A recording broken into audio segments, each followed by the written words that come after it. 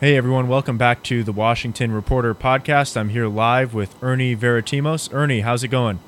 It's a beautiful day in the neighborhood. Yeah, I'll tell you what, we've got a lot to talk about. I thought it was going to be a boring Thursday. I was working on an article on the alliance between Iran and Turkey this morning, and then the news broke that Trump had pulled out of the summit.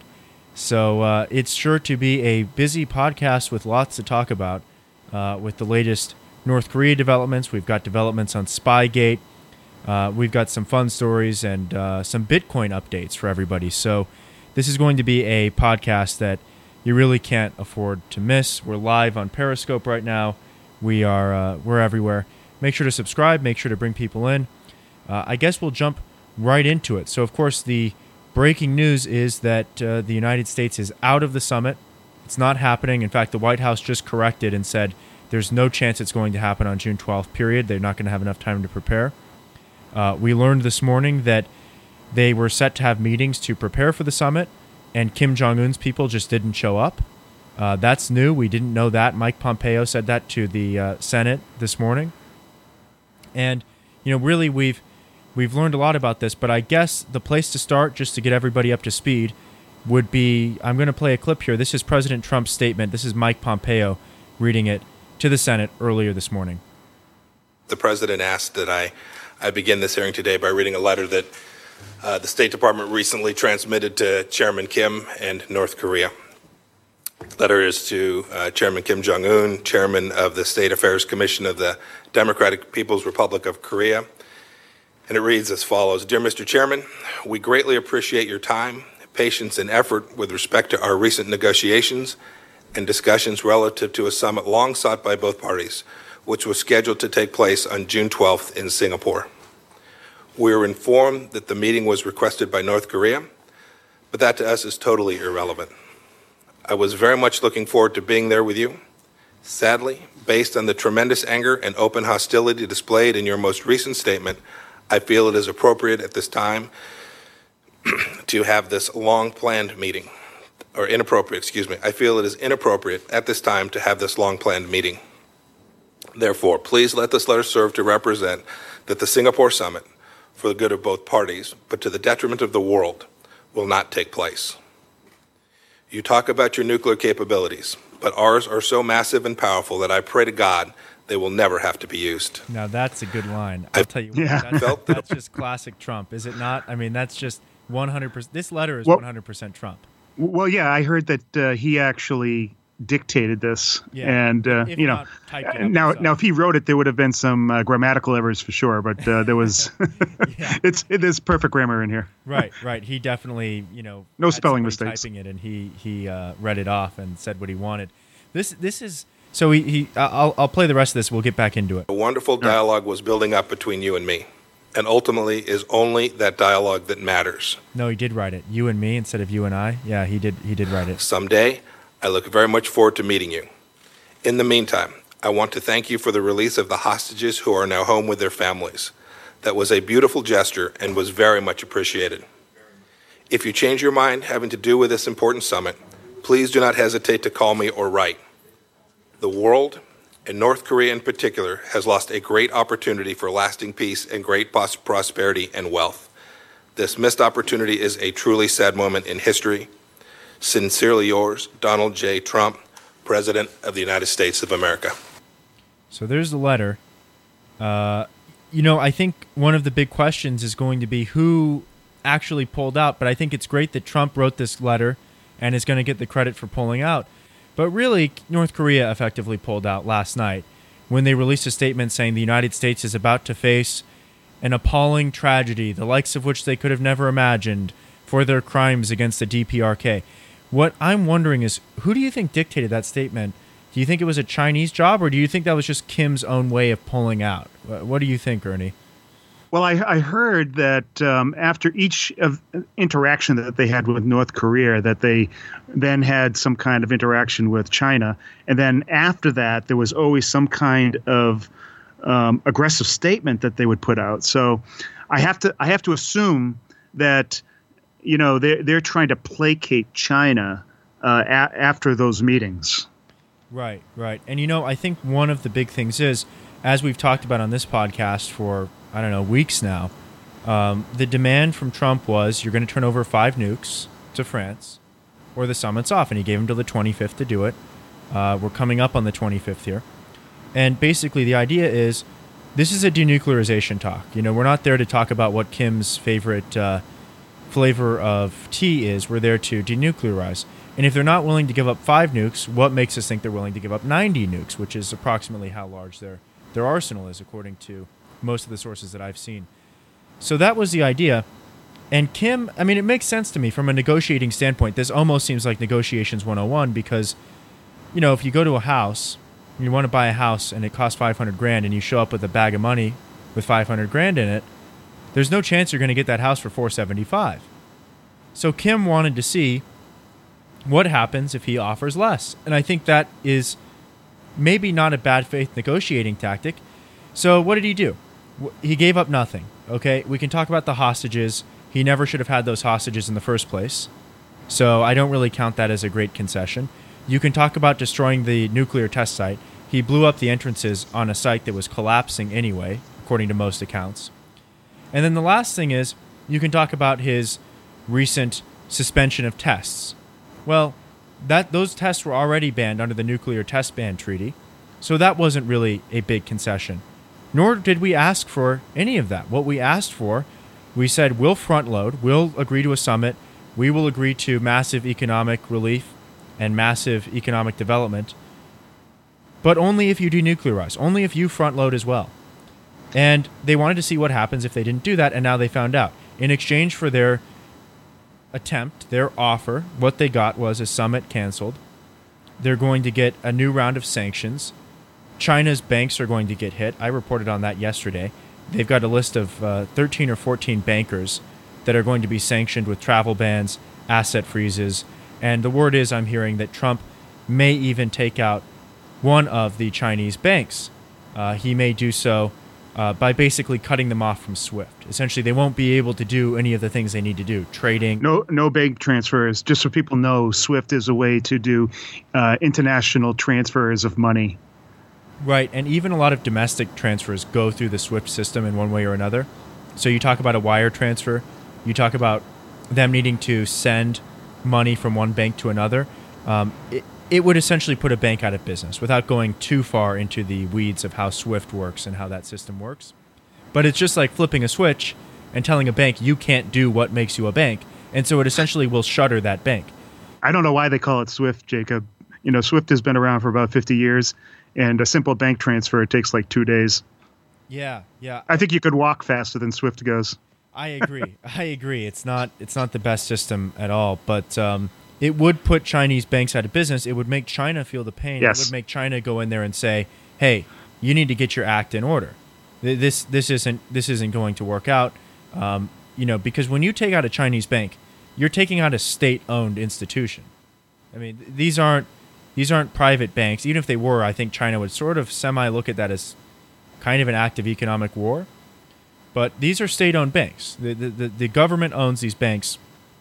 And I think particularly putting pressure on the executives of these banks is going to motivate China to really start to put the pressure on Kim Jong-un. And in fact, Trump's statement earlier today, he said he spoke to China and they're willing to front a lot of costs that's going to come with imposing some sanctions. The one thing that we haven't talked about in a long time with respect to North Korea that I wonder if it comes into play here, and I haven't gotten a lot of reporting on it, my sources haven't said much about it, but I wonder about it, is what about a naval blockade? That is something I wonder about, where they do these at-sea transfers of coal and oil, ship-to-ship transfers. What if you just put a couple of torpedoes through those ships, I wonder? Well, I thought China was halting those transfers of coal to North Korea. Did they resume that?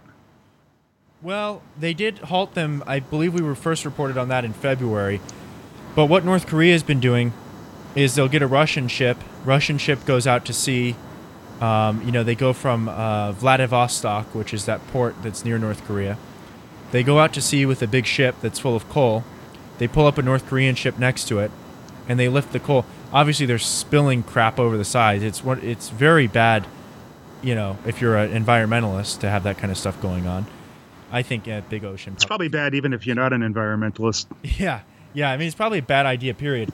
But I wonder, do we start taking out those ships and cutting off the coal, because that would really bring the pain down on North Korea. Nobody that I talk to and no reporting that I can see really does indicate how crippled North Korea's economy really is.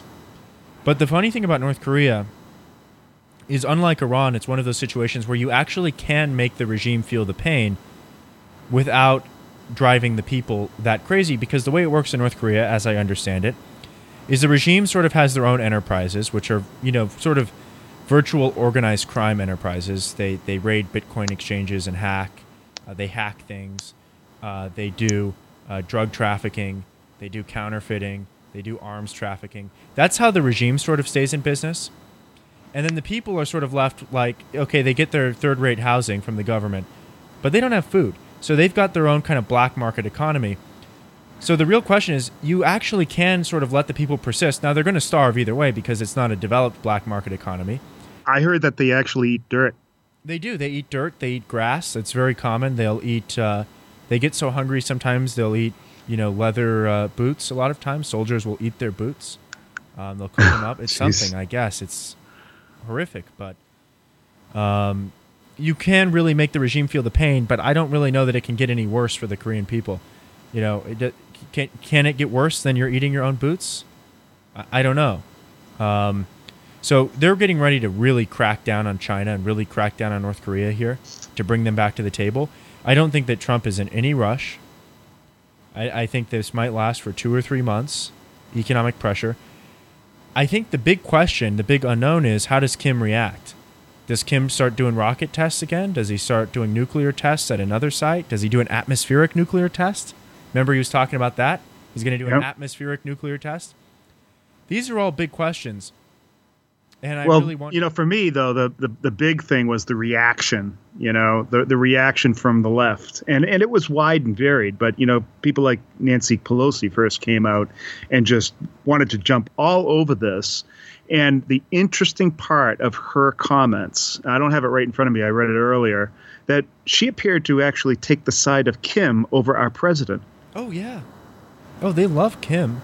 I was watching the left-wing Twitter today. Our president got played for a fool by Kim. It's like...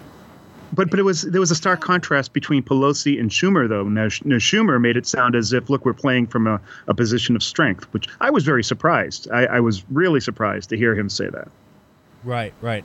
Because Schumer is just as two-faced as Pelosi, generally speaking. I mean, Schumer's a guy who said the Iran deal was a disaster. Trump pulled out of it. He said, this is a disaster. Why did we pull out of it? I mean, it's just, Yeah. So he's every bit as two-faced as she is. It was surprising, though, because I think ultimately taking the side of Kim Jong-un, only Nancy Pelosi could do that, I think. So we can add for the week. In the last 7 days, the Democrat Party has stood by Hamas, MS-13, and now Kim Jong-un. All three.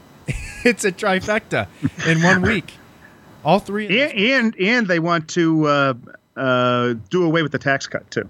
Right. They got to do it with the tax cut, and they need to bring back the individual mandate, the wonderful thing that makes you pay money to the government for the very privilege they of want not buying. They want the Paris climate deal to come back. Right.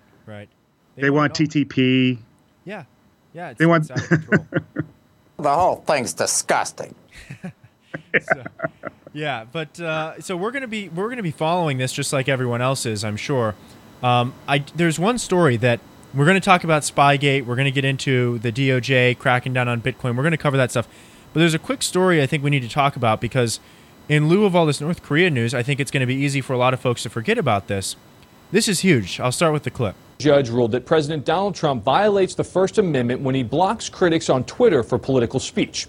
The U.S. District Judge Naomi Reese Buchwald said the president presents the @Real Donald Trump account as being a presidential account as opposed to a personal account, and more importantly, uses the account to take actions that can be taken only by the president as president. She stopped short in her written decision of ordering the president or a subordinate to stop the practice, saying it was enough to point it out. Justice Department lawyers had argued that it was Trump's prerogative, no different from the president deciding in a room filled with people not to listen to some.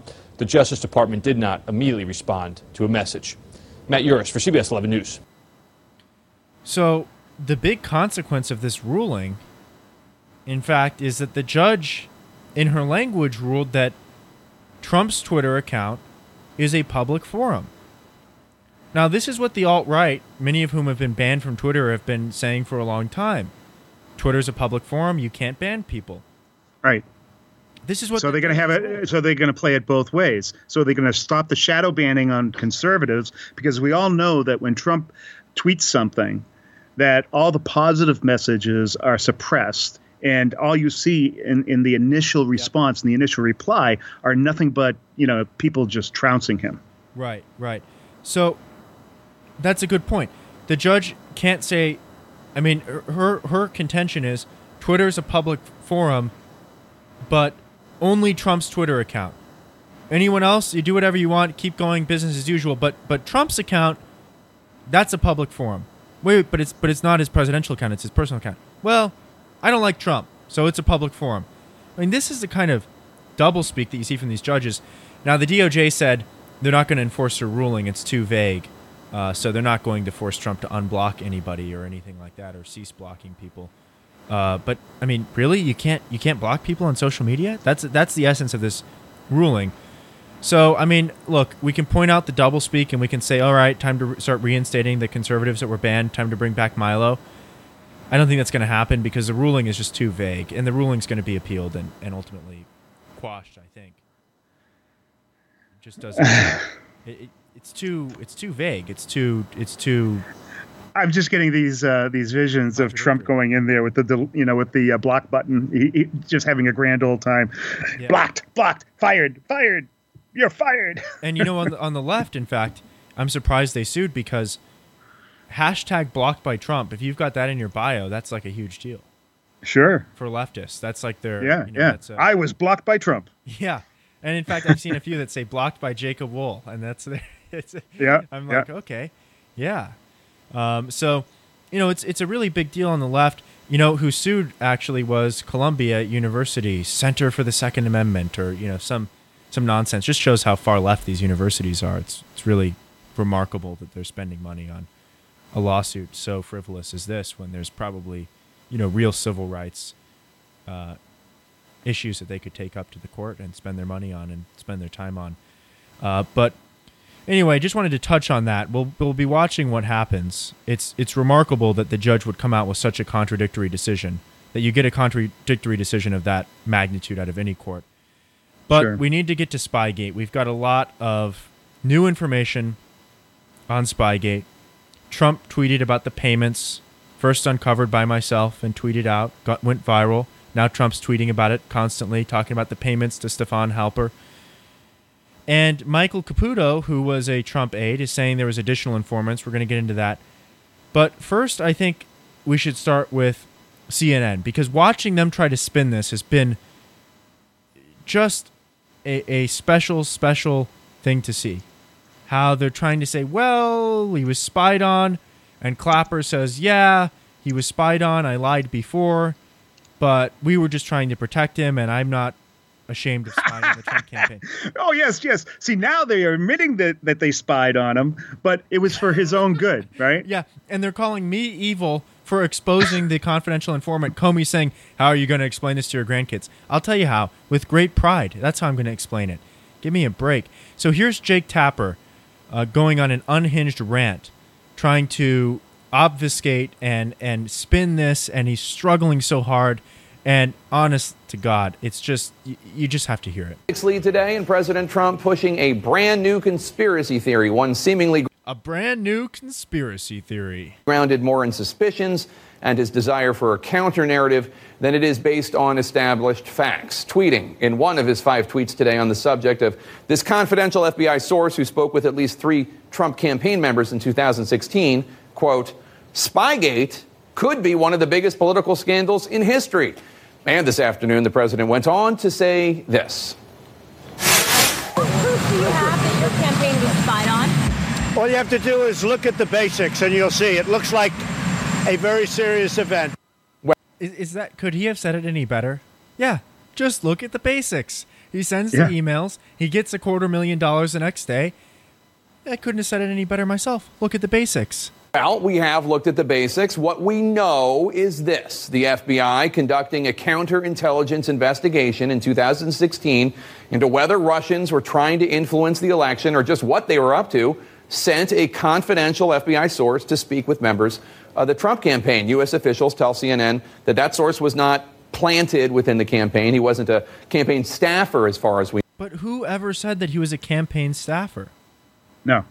Nobody ever said that he was a campaign staffer. What they're trying to do is they're trying to say that, well, yeah, we did have a spy in there, but we weren't spying on the campaign. They were there looking out for other stuff. Right. Since we were that's like saying, I wasn't hired by the Chinese government. That means it's impossible for me to spy on the Chinese government.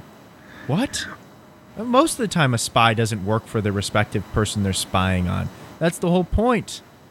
But he goes on. There's obviously a lot we don't know. But there's no evidence as of now that this was done for political purposes, as the president is alleging. We're told that the FBI was trying to figure out just what the Russians were up to and whether they were getting help from any Americans. Oh, that's all. Just trying to figure out what the Russians were up to. Yeah, give me a break.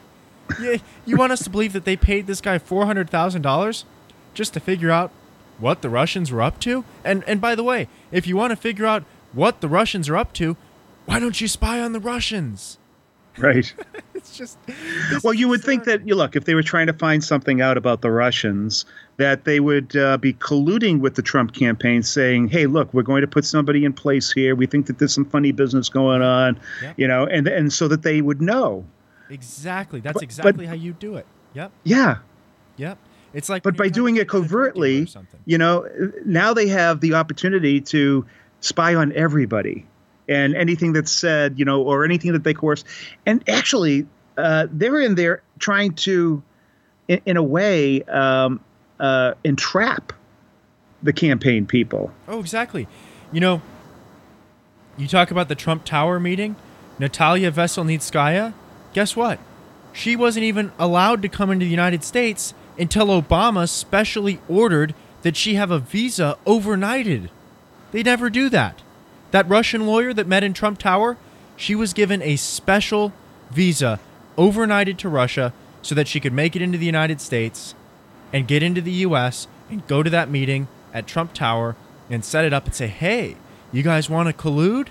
It's just, give me a break. But that's not even what the meeting was about. When they got down to brass tacks, they were talking about some adoption ring or some adoption laws that were preventing certain oligarchs from coming over to the United States. Right. It had nothing to do with anything, Russian, trading of secrets or colluding or anything like that. But that's what they made it out to be. It's also confusing. Yeah, if you wanted to figure out what the Russians were up to, you'd go to Trump's campaign manager and you'd go to Hillary's campaign manager and we'd say, here's what we'd like you to do. We want to take over your email for a couple days. We're going to send some emails to some Russian spies. We're going to see if they're interested in influencing things and taking meetings, and then we're going to record the meetings. We need your cooperation. Not a big deal. We just want to check it out. That's what you do. You wouldn't, but that's not what happened. Hillary's you don't do a covert operation and then insert somebody and then claim that you're doing it all for Trump's own protection. No. Hillary's campaign had no informants or spies at all. When really she was the one that was obviously compromised. Bill Clinton went over to Russia a couple years before, was paid $5 million to do speaking. Her foundation took over $1 billion from Russia, including $145 million from Russia, days before she signed over 20% of the uranium to Russia, to a state-owned firm in Russia. So if you wanted to look for, a person, like, again, it doesn't have to mean you're cracking down on an American, but if you wanted to launch an operation that would attract Russians, you'd want to do it through Hillary. But they didn't do any of that. So this whole concept, we were just trying to protect him. Wouldn't you tell him, maybe? Wouldn't you tell him that there was Russians involved? So let's talk about that claim of protecting the president. Well, you see, the fact that the FBI reimbursed Hillary's campaign $12.2 million for a salacious dossier that talked about him paying hookers to piss on a bed that Obama slept in one time? Would the FBI pay $12 million for a couple sheets of paper that said that if they were trying to protect him? I don't think so. I mean, No. This claim is so insanely backwards that it's hard to put it into words. I mean, it's really, really hard to put into words. And one thing that we've yet to discover, and I'm looking into it, I'm digging, I'm trying to talk to Caputo, I'm trying to get to the bottom of this, I'm trying to reach out, I want to leak this story, I want to get to it, I want to find out what's going on. Michael Caputo, who's a Trump aide, he's also an InfoWars guy, he was stopped at the airport and interrogated, as was a guy named Ted Malloch, who lives in the UK. He's an InfoWars contributor.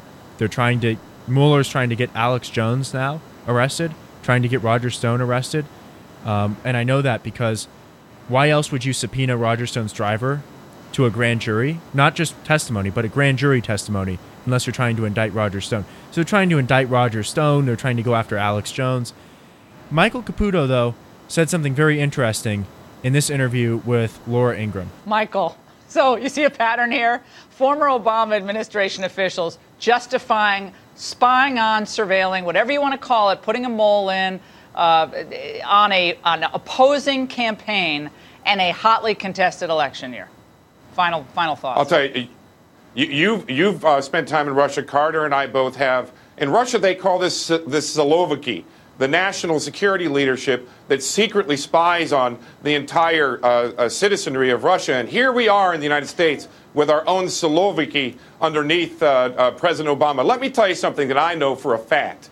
This informant, this person that they tried to plan into the campaign and even into the administration, if you believe Axios, he's not the only person that came at the campaign. And the FBI is not the only Obama agency that came at the campaign. I know because they came at me. And I'm looking for clearance from my attorney to reveal this to the public. This is just the beginning. And I'll tell you, when we finally find out the truth about this, Director Clapper and the rest of them are going to be wearing some orange suits. So he says there's another informant. I'll just tell you, I'm not, some genius. All I do is I look at the records, and I just start digging through federal records. I look at these people, I look at their networks, I map it out on Maltego, I look at their Facebook, I, look them up on databases, and then I start running them through the database, and then you notice payments. One thing we're looking into right now, as we speak, is Stefan Halper had set up all of these LLCs and trusts and corporations, and I'm digging into those right now. I've got a hunch, and I've yet to confirm this, but I'm working on it, that there may have been much bigger payments that were paid out to him than just the ones that we see, and they may have been paid to these corporations and trusts. We're looking into that. Besides the defense contracts? Yes, besides the defense contracts. So he's got dozens of different trusts, dozens of different LLCs, and it would stand to reason that if you were doing some covert work, you wouldn't just have the money paid to your name. Right. That would seem to it's like classic money laundering, only this is, that's exactly what it is, classic money laundering. When you have all these LLCs and you try to create this sort of labyrinth, this web, and then pass things from one thing to another and create misdirection. You can't keep up with it. Just people just get lost. There's too many layers. Exactly right. So we're digging into that right now. I'm digging into trying to find out who this other informant was. We've got a couple of tips. I'm working to confirm it. And the other remarkable thing that we've learned is that Halper didn't stop after the campaign was over. He's working with Robert Mueller right now. He tried to, just after Mueller was hired, get a job in the White House. He shimmied his way in. Emails were sent. He emailed Carter Page. He emailed White House Economic Advisor Peter Navarro. He emailed a number of people trying to get into the White House, trying to make it into the White House to do some more spying and presumably take some more payments.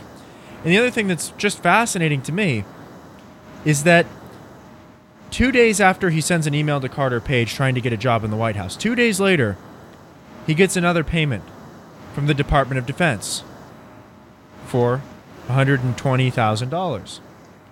Jeez. So this was 2017. This is while Trump is in the White House. So again, folks, this whole idea that the DOD's on Trump's side and the CIA's not, and there's this internal battle of the bureaucracies, looks to me like the DOD's hands are just as dirty in this as the CIA's. Wow. And maybe I'm wrong. Maybe this is just the way it works, but please tell me if I am. I've got an open mind as much as the next guy, but that's what it looks like to me. You just look at the money. You just follow the money, and that's what it looks like. So it's very, very, in my estimation, disturbing. And, I mean, these people just operate outside the law. They don't care. They do not care what the law is. They do not care what the norms are. They will get what they want, and they'll stomp everybody they want to in the meantime. But I want to get to a lighter story here. We've got something to talk about. Do you know what yesterday was in West Hollywood, Ernie? No, I don't. Yesterday was the first annual Stormy Daniels Day. That's right. Oh, it's a holiday in West Hollywood That's now. right. It's a holiday in West Hollywood. I've got a clip here from a local news station. You're going to love this one.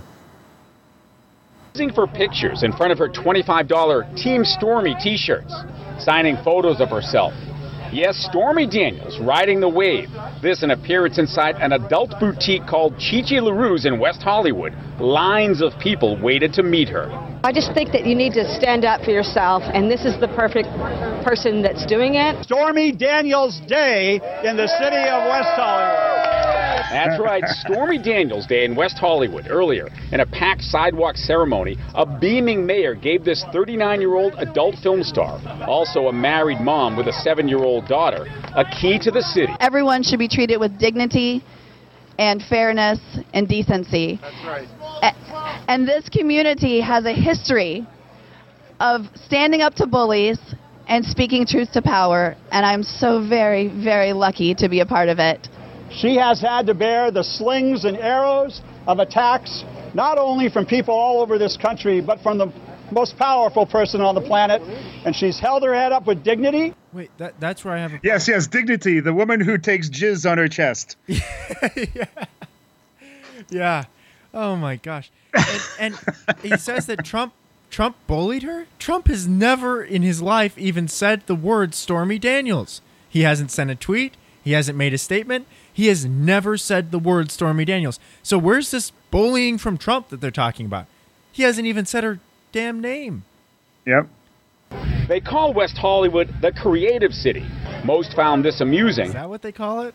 No, I think they call it the gay city. But not all. A small number of Trump supporters were there, no problem. It's kind of a circus atmosphere, so if that's what she wants publicity to sell her t-shirts or something, that's fine with me. But Republican consultant Charles Moran said this was a cheap stunt by city leaders seeking publicity. The elected officials in West Hollywood have a very dubious past with issues concerning Me Too, with issues concerning sexual harassment, both gay and straight. Daniels was at all times guarded by two large men. She never took questions, never spoke to reporters. As for that lawsuit against President Trump, trying to avoid the confidentiality agreement over the one-night stand she says they had, well, a federal judge here in L.A. has put that on hold. Yeah, he's thrown it out because they've got no standing. She signed the document, that's that, and now they want to get out of it after they've already...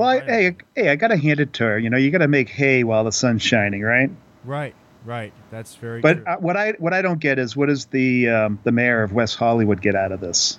Is it just he's just looking to grandstand, or he just likes the limelight? I don't know if you know about West Hollywood. I previously lived in Los Angeles in the Hollywood Hills, and my side of the street was Los Angeles. The other side of the street, my next door neighbors, across the street, were in West Hollywood. Technically, the street was split in half. And West Hollywood is like the gay capital of Southern California, kind of like the Castro district in Los Angeles or in San Francisco. Mm-hmm. So they're very far left, very eccentric about it, very anti-Trump. All of the sidewalks, the crosswalks rather, are painted rainbow colors. I mean, they're it's a different kind of out there, and I don't mind. It's just they're very out there. Yeah, you can do whatever you want if that's your neighborhood. Hey, yeah, I could care less, but so that's their thing, and I guess they wanted to take it politically to the next level. The funniest part is the whole city of West Hollywood is like a couple of blocks. It's not a big place. They don't even have their own police department. Nothing. The mayor gets paid like $400,000 a year. Like every time. Holy crap! Every time they have elections. That's more than the president. Yeah, every time they have elections, it's ultra competitive because it's the easiest job in the world for the money. So, I mean, Right. people really run for mayor of West Hollywood and city councilman because they just pay. It's one of these cities, one of these fake cities where they set up and then they just rob. They get their federal grants and they just rob the city's accounts dry. So, it's like Stormy Daniels Day. And they gave her a physical key to the city, a symbolic big gold key to the city. And every year from here on is Stormy Daniels Day. Wow. So, wow. It baffles me. And you notice the report, a small number of Trump supporters were there. It's just like, really? It's just Who? So old. Small number of Trump supporters. So, I think really the story's starting to die. I think the legs are shrinking on this thing. And, CNN's not talking about it as much. Michael Avenatti hasn't been on CNN ever since it broke that he's being sought for like a $10 million tax evasion judgment. Well, because it was such a confusing story. Everyone, who doesn't really understand the whole idea of campaign finance and everything, and then Stormy Daniels, and there's no real story there. Okay, so maybe he had an affair with her while he was married to Melania, or was it before? And that wasn't ever clear. And the whole story just isn't salacious enough. Right. That's the problem. The only reason they were able to run it for so long, I think, is because I guess they thought she had sex appeal, but I think she's a little bit gross. I mean, I just think she's kind of disgusting. I mean, she's not a bad-looking woman, but she's older. She's a MILF. Yeah, and her tone of voice is vile to me. It's like, I'm just over it. I'm over it. I think most people don't care. It's like, I don't want to see Porn Star Hour again tonight with Don Lemon. It's just, it got ridiculous. It was the excess of fake news. It was the furthest on the fake news spectrum that I think you can go, maybe outside of Russian collusion. So that story's wrapping up. I think this is maybe going to be the last we talk about it, unless something else comes of it. It's kind of I'm sad. Winding down. No more Stormy. Fake news. Oh, yeah, that's what it is. So, I do... Oh, barking. Hillary, jeez. We do need to talk about this Bitcoin thing. I've got a quick clip, and it's like 30 seconds. I just want to get people up to speed, and then we'll get into this. And this is more your area of expertise, Ernie. And sure. I want to congratulate you because yesterday you tweeted 50 billion market cap gone today. Get ready for the crash. I think you said maybe tomorrow. You said just get ready for the crash is coming, something like that. Retweeted it. Sure enough, today, real bloodbath. In fact, Alexa, what's the price of Bitcoin?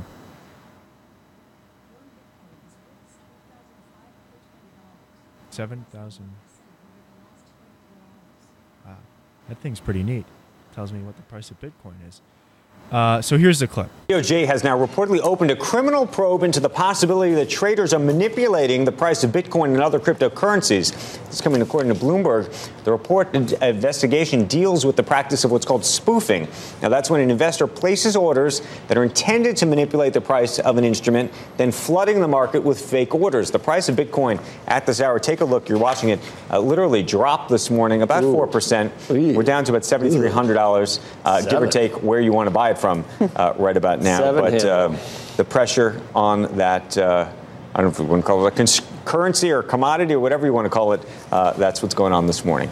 That was maybe the worst explanation of spoofing I've ever heard. Ernie, maybe you can elucidate it for people. Well, first of all, spoofing is just a great word to put out there because it sounds, like it's illicit, right? Yeah. But that's hardly what's going on. But there is collusion and there is manipulation. The real thing that they need to look into is whether or not the exchanges, the unregulated exchanges, are actually using their funds to manipulate price. Because essentially what's happening, Bitcoin has been coming down because if you look at the overall narrative, most people are down on Bitcoin.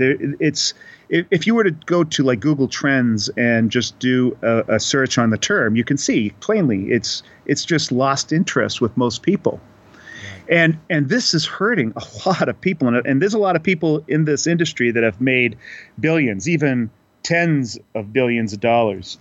And they're hurting big time. And there's so many others that have made literally millions. I mean, teenagers have even made millions. And they're all hurting because Bitcoin now is coming down. All of their wealth is just disappearing. And these exchanges, some of these exchanges are doing. I mean, they're huge. Some of them are actually bigger than J.P. Morgan in market cap, if you could believe that. And they are. Their lifeblood is commissions. So people that are actually trading. And right now people aren't trading. So what they're trying to do is they try to juice the market and like give the impression that there are more people coming in to the market than there are. Actually, there's nobody coming in. It's all rehashed investors. And so people get involved. They see the market going up, and they're all getting excited again because they still have the visions of the bubble. And everyone thinks that they're going to then, make their 1,000% return, and they're going to be able to go out and buy their Lambos and hoes. Yeah. And then it gets bid up to a certain price, and then it crashes. And it's just a cycle over and over. Bid up, pump it up, push it down, pump it up, push it down. And that's what's happening. Right. And we're in one of those cycles right now, as a matter of fact. As you said, I had called that we're going to be crashing down, or at least temporarily. And I'm calling for another crash in July for another reason. And price came all the way down about 16 or 17%. And then just when it hit around 7,100, which was the bottom that I felt that we were going to hit, it got pumped up again. And this isn't just any normal pump. We're talking about literally $5-10 billion being pumped into the market, all within the space of about 2 or 3 minutes. So it's not as if all of a sudden all the traders around the world just had a simultaneous epiphany and they had to hit the buy button. Right. No. This is a few whales and exchanges that are going in there trying to manipulate the price up and get people interested and start churning it again so that they can then collect their money. And the mechanics of spoofing, and I can explain it very simply for people that don't quite catch on. This was an old technique used very often, like in gold futures. It's used in really all markets. Used to be a big thing with futures traders, and the DOJ started cracking down on it. They've indicted several people. People have done jail time for this. Okay, technically the legal definition of spoofing is placing any order which you don't intend to execute. Now, if you place one order by accident and you don't execute it, you're not in any kind of trouble. But the way that this actually works is people will go in, and let's say it's a low volume hour of the night and gold futures are just kind of hanging out. They will go in and they will essentially offer to buy gold futures above the market price, the market price of where it's trading. And all the robots that are liquidity robots that just fill orders, that's how they make their money, they say, oh, look at this idiot. He's willing to buy for above the market price. I'll sell to him. And just before they're able to sell, boom, they pull the order. So what happens? There's all these there's all these people looking to sell. Guess what happens? It moves the market down a couple of ticks because there's so much sell volume. Well, guess what? That person who placed that order a few minutes earlier, he had actually established a net short position, which he covers for a couple of ticks. And you don't do this by hand. I mean, maybe you could 10 years ago, 15 years ago.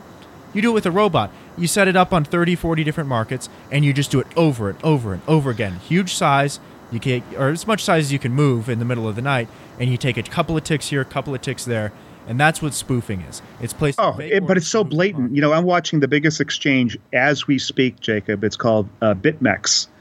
And there's this one bot or some kind of mechanism out there that is continually putting buy orders in, like $3 billion. It'll appear about maybe $5 below the price, and then it will jump up to $2 below the price. Then it'll go back down to $10 below the price, and it will appear over and over. And then that's just one of them, and then you'll see another one come in and put in an order for maybe $1 billion. And that's huge money, but they come and they go. Now, I just watched one instance here where there was a whole series of buys that came in like every $5, and then it disappears. It's there, and then it's gone. Yep. And the thing is, it's happening all the time. Because, so I mentioned you have to do it in the middle of the night because it's got to be kind of a thin market. It can't be a market that's got genuine movement up and down on fundamentals because you're just middle of the night. It's 5:30 East Coast time right now. It's happening as I'm speaking. But with Bitcoin, The difference is, with other markets, that's what you have to do. But with Bitcoin, the unique thing is Bitcoin is thinly traded and erratic and volatile all the time.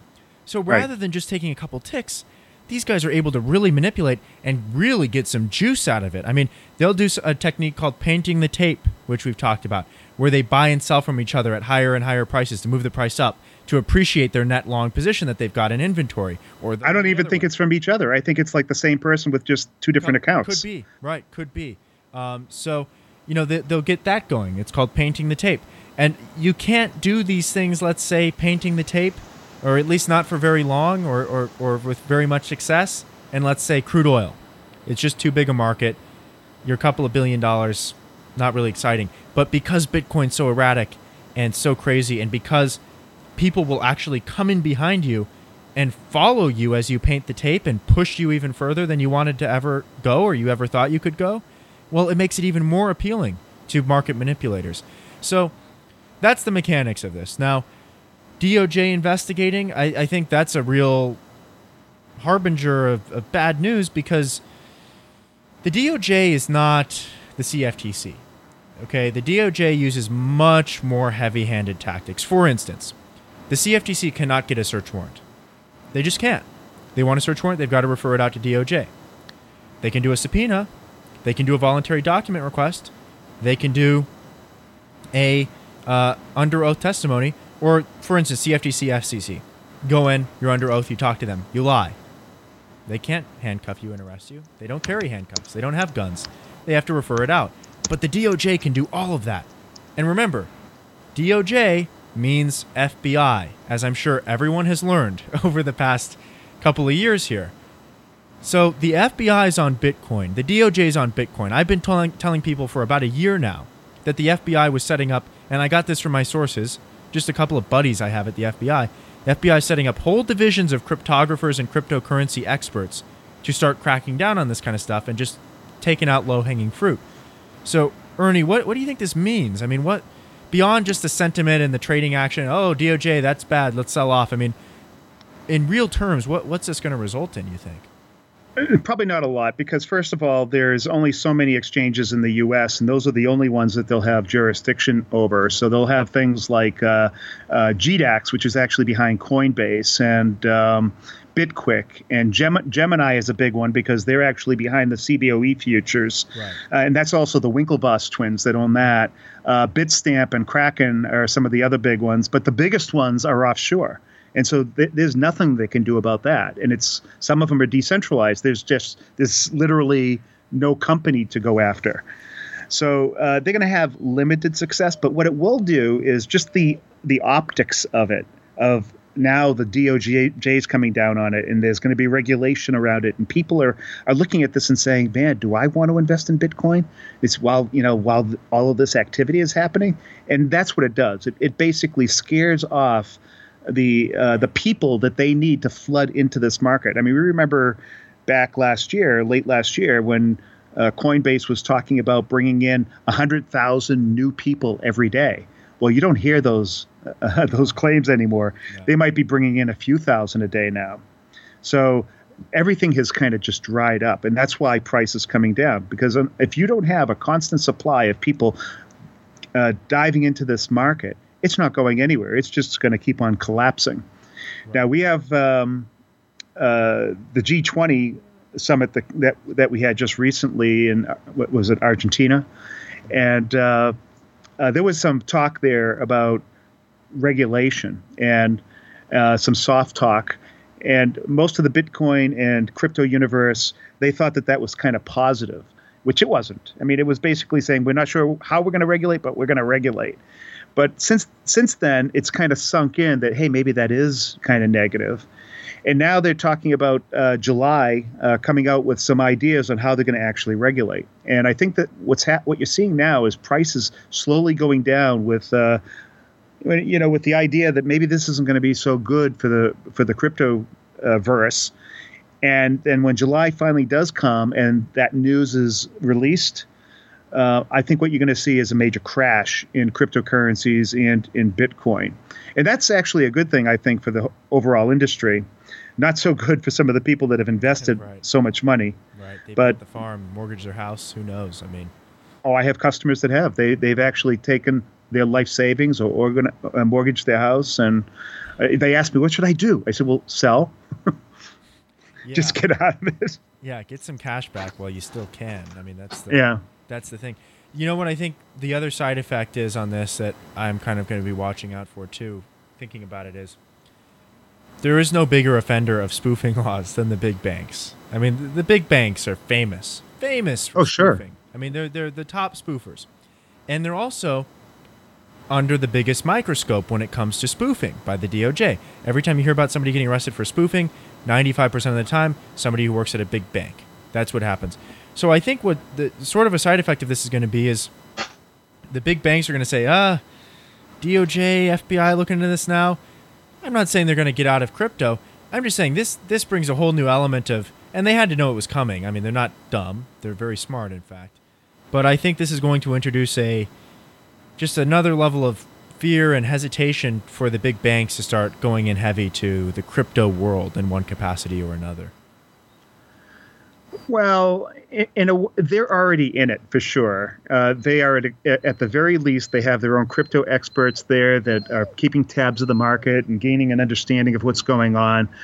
But there's no opportunity for them. Goldman Sachs was talking about creating a trading desk for their customers, and quite frankly, they're not looking to invest in cryptocurrencies because it's all shit coins, to tell you the truth. Bitcoin might have some utility to it, or some volatility, or some opportunity, but even that, I mean, they can't justify putting it in any of their funds. It's so illiquid. I mean, like, again, folks, take $100, go try to trade some Bitcoin, and let me know how it goes. It's not easy. I mean, you're talking about making money. I'm just talking about getting an order done. Just try to get it done. It's not easy. It is not easy. Now, well, I mean, it can happen. It can happen, but it's just that that $100 could vanish, in no time. Right, and you could have 80 by the time you even get into a position with the way that the spreads That's right. are. I mean, so the liquidity is challenging. It's a real challenge. And again, we're not anti-crypto. In fact, we're just the opposite. I don't hate cryptocurrency. I love the idea. I think it's great. We're just trying to be realistic here. You see, but the problem with the crypto world is you talk about upsides, you're A-okay, you're great, they love you. You talk about downsides, even if you're talking about upsides too, they hate you. It's like you don't know what you're talking about. You're a shill for the Federal Reserve. You're a Zionist Jewish banker. I mean, it's like the stuff you get. It's wacky. Well, what a lot of people don't know is that I'm a victim of some of those cryptomaniacs out there. I had my identity stolen for the express purpose of destroying my YouTube channel, which they did. They deleted it. And that's because I tend to be a critic of the industry, and so that's been a real blow to me. I mean, that was the other day. I said, "Hey, things aren't so good." That was part of it. Yeah. So what's the status of that? Are you think we're going to be able to recover that channel, or just to update the listeners? Well, I did get some feedback from YouTube, and they said that they're working on it. But in the meantime, I've contacted the FCC, the FBI, and they've all taken my case on too. I mean, identity theft is pretty big stuff, and this was through AT&T, and so AT&T they're very nice to me right now. By the way, I bet we're going to keep everybody updated on that. But in the meantime, if you're not following Ernie, you're screwing up. Go follow at Trader of Futures. It's the same thing on YouTube, right? Still the same thing, Trader of Futures on YouTube. Yeah. Yep. And virtually every other platform, and JuntoCoin.com. That's still the site, right? Yeah. JuntoCoin.com. If you're interested in learning more about a cryptocurrency that is not simply based on thin air. It's based on silver and precious metals. So that's another. Good. Well, I'm putting that on hold until we get some clarity around this regulatory stuff, because unlike most of the other crap coins that are out there, I actually want to do it legally. Right. So right now it's educational purposes only, we'll say. But that's correct. Yeah. Okay. Great. Yeah. So Anyway, folks, it's been a wonderful show. It's been great to have you. I think we've covered a lot of ground. We've got a lot coming up. We don't know what's going to happen with North Korea. They're going to do a missile test? Are they not? If they do, I'll probably come on live and do an emergency broadcast or an emergency podcast of some kind. In the meantime, make sure you subscribe. Check out thewashingtonreporter.com. Spread the articles, spread the links, spread the show, subscribe, and share it with your friends. And we'll keep growing it. We'll keep spreading the truth. We'll keep exposing the deep state coup masters and their lackeys in the mainstream media, and keep spreading the truth to every single one of you, and to people that don't maybe want to hear the truth sometimes. So keep tuning in. I'm Jacob Wohl. Ernie Veritimos is here as well every Monday and Thursday. We'll see you on Monday. Thanks for listening.